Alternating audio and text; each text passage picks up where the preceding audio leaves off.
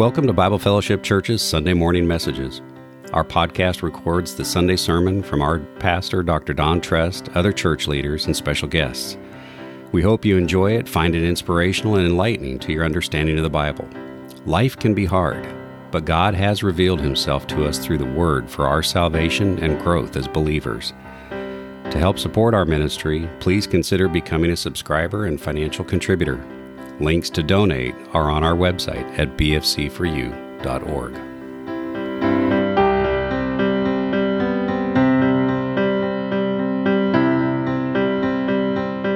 Isaiah's first vision episode begins in chapter 1, verse 2.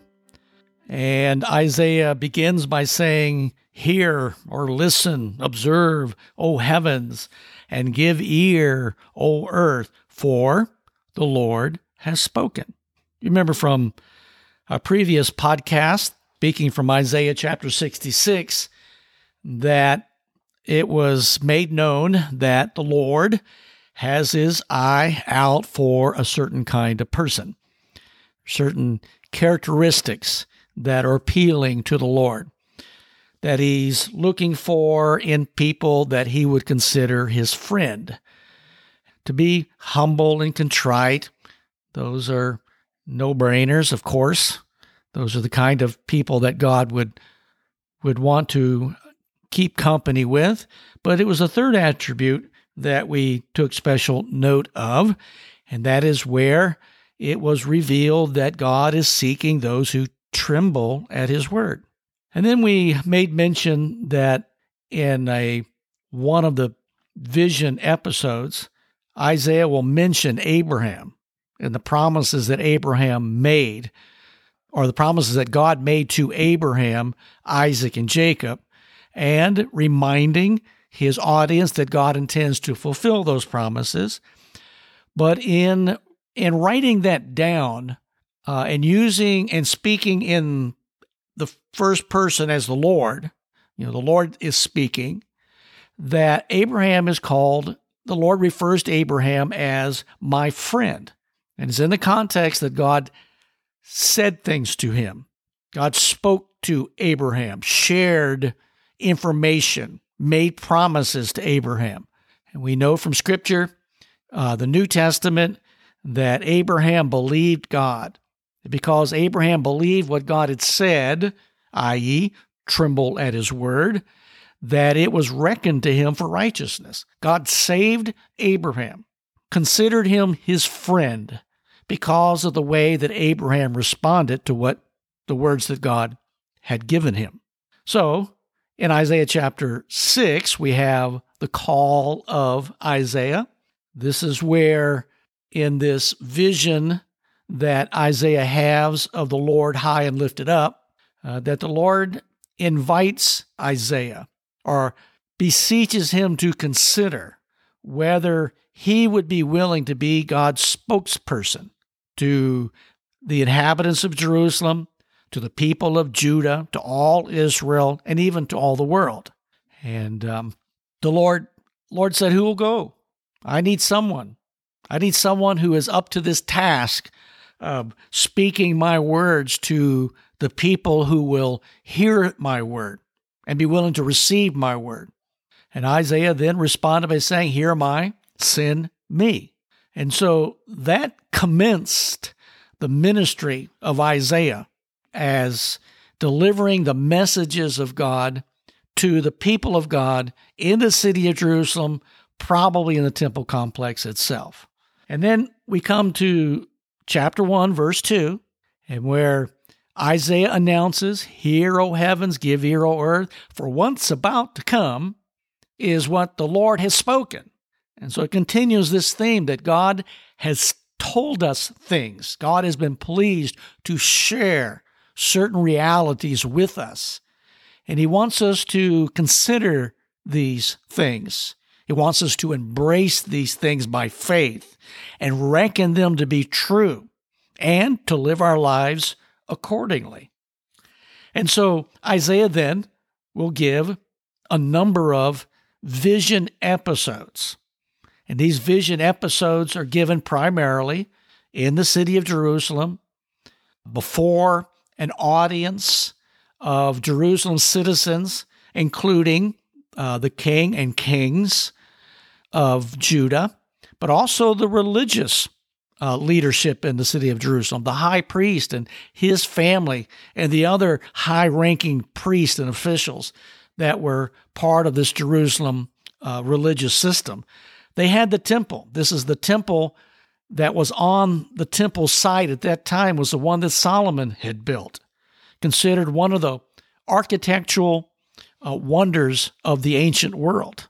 Its reputation had gone far, and people would come to Jerusalem and they'd want to see this temple. They'd want to come and put their eyes on it, to touch it, because it was a remarkable structure and one that God had given, had allowed Solomon to build, wherein the religious ceremony prescribed to them under the Mosaic covenant would be carried out. And so it is the ideal location for Isaiah to deliver these various and sundry vision episodes to the people of Jerusalem.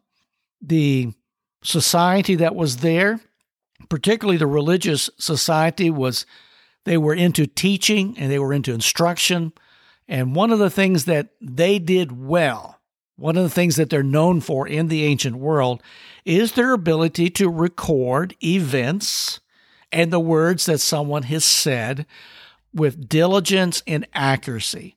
These were the most conscientious record keepers in the entire ancient world. They did not tend to exaggerate. They did not tend to be sloppy, but they were meticulous in getting the details right.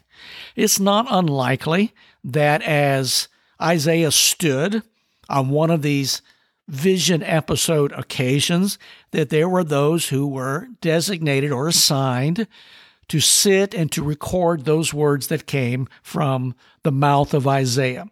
And they would write these things down. It's not unlikely that there were a group of them, more than one, so that they would be 2 or 3 or maybe 7 or even more that are writing this down at the same time, so that afterwards they could use these transcriptions to be able to write down an authoritative copy of what actually Isaiah said on that day. We don't know that to be the case, but it certainly fits in with what we know about those who wrote down the scriptures in those days and the days before and afterwards. And so what he would speak on those days would be the message, would be the words that God had given him to say per his commissioning in Isaiah chapter 6. Opens up for these are the words that God has spoken. Now, this is Easter Sunday.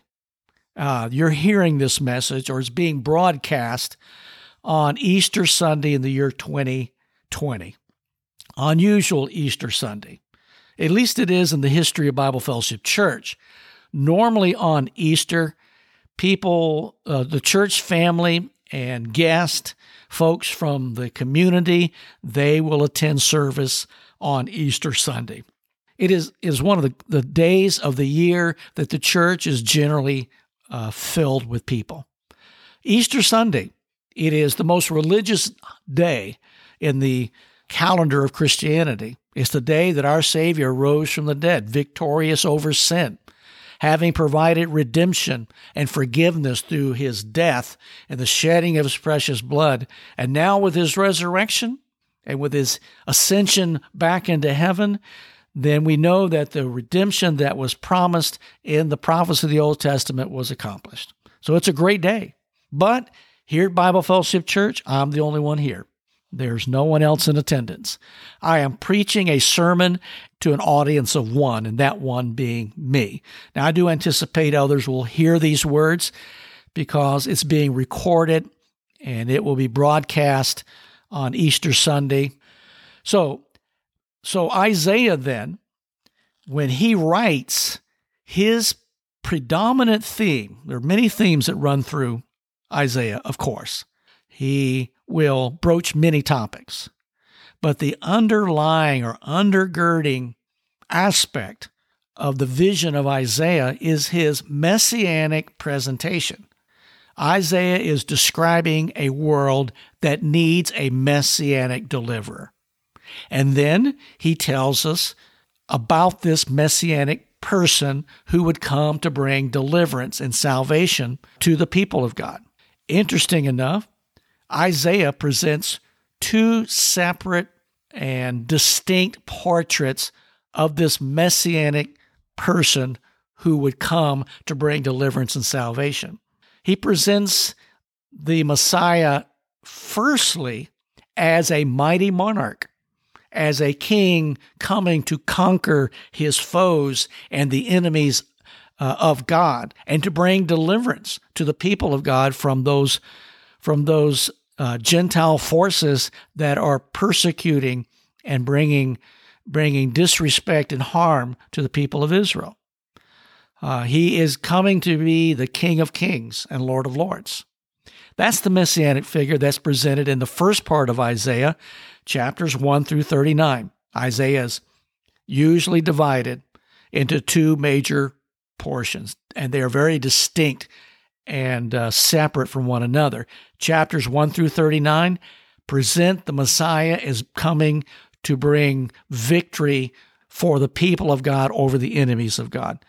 He is described as one who will come and will reign as king, sitting on a physical throne in the city of Jerusalem, that he will reign over a people that will hold him in adoration and respect, and that these people of Judah and of Israel then would be excited and joyful because they have been delivered through the Messiah. The Messiah has come and delivered them from the judgments and persecutions and problems that they've had in their world. There's more to that. There's more to this than that, which Isaiah will discuss in chapters 1 through 39, these various vision episodes. And we want to talk about those in later podcast episodes. But the second distinct portrait of the Messiah given by Isaiah in his vision is given to us, is presented in the second part of Isaiah's prophecy, beginning in chapter 40 through chapter 66, mentions a number of them, of this messianic figure who would arrive on the world's scene. But in the second part of his book, instead of being presented as a mighty monarch, the Messiah is presented as one who would come as a suffering Savior, one who would save his people from their sins, contrasting distinct and separate presentations of who this messianic figure was to be. The rabbis and teachers of Isaiah's day and in the days that followed, all the way up to the time of Christ, they imagined or speculated on this stark difference between these two messianic presentations of Isaiah. And they concluded, and wrongfully so, but I can understand why they would say this, they concluded or speculated that perhaps the Messiah was not one person, but that the Messiah would be two persons. There would be a Messiah who would be the mighty monarch, one coming to bring judgment upon the enemies of God and to conquer and to rule and reign with a rod of iron over the nations. And there would be another or subsequent Messiah. This Messiah would come as one who is humble and meek and who would give himself in sacrifice for the sins of his people. This one would die so that his people would not have to die. And giving his life a ransom for the sins of the people, he would bring about deliverance or salvation of another kind. So you can understand the tension. Isaiah presents both kind of messiahs. The other prophets do as well. Primarily, however, the prophecies and promises of the prophets of the Old Testament concern themselves with the mighty monarch Messiah. That's the primary teaching. That's the predominant print that's given over to this messianic figure would be about his coming to be the reigning king over Israel. So you can understand the perspective that the people had in the days of the first coming of Jesus Christ. They were schooled in the teachings of Isaiah and the other prophets. They understood that the Bible described a Messiah who would come to deliver them and to rescue them from the problems of life and the challenges that they had under the Gentile domination of the Romans and others, because that's what God had said. When Isaiah says, "Hear, O heavens, give ear, or for the Lord has spoken," that's what God had spoken. That's the Messiah that was described. Those were the promises that were made, and they were acknowledging those at that time. However, we now know today that there are not two Messiahs. There's one Messiah who will come twice. And in his first coming, he fulfilled those prophecies, those promises. He lived out the portrait that was given of him by Isaiah and the other prophets regarding his role as the suffering Savior. We also know today, because Jesus told us and the apostle told us, that Jesus returned to heaven, and he remains there awaiting a day when he will return to planet Earth. He will return to Earth in this role of a mighty monarch Messiah, one who would come and bring judgment upon the Christ-rejecting, God-rejecting, denying world that is today. So the prophecies of Isaiah are also about his second coming. And even in the communion service, even in the Lord's Supper, when we say we take the bread and we take the cup in remembrance of him, in remembrance of what he accomplished for us in his first coming, and that he died for our sins according to the Scripture, he was raised again for our justification.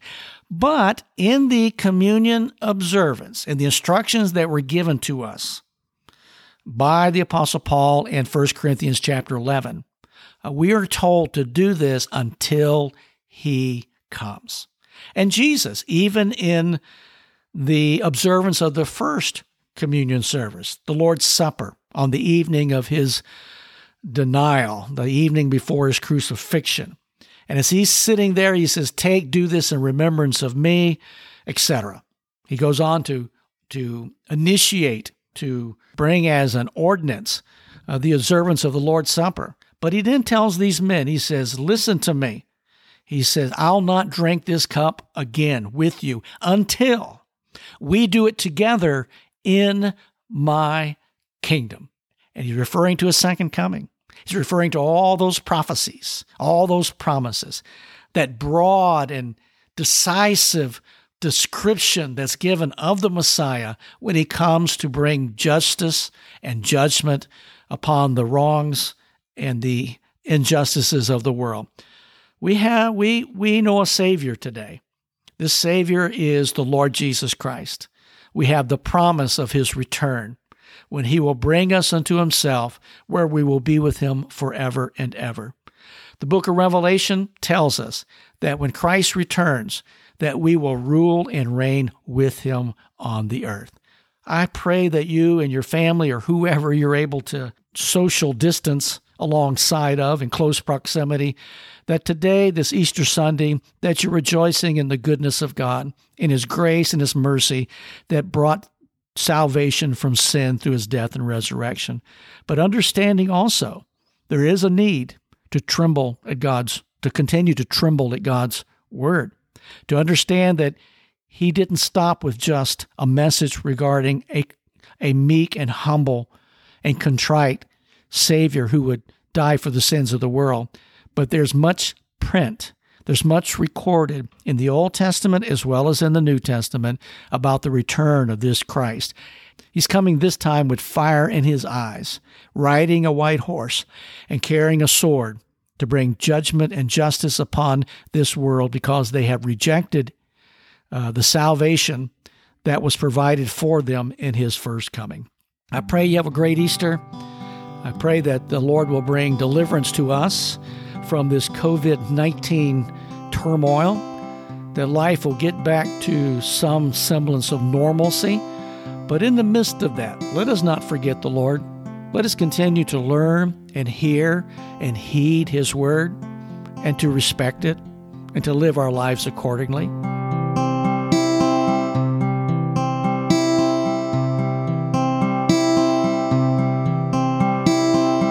Thank you for listening to the Sunday message. We hope your understanding increased and maybe discovered one or two things you can use to improve your relationship to God and to fellow believers.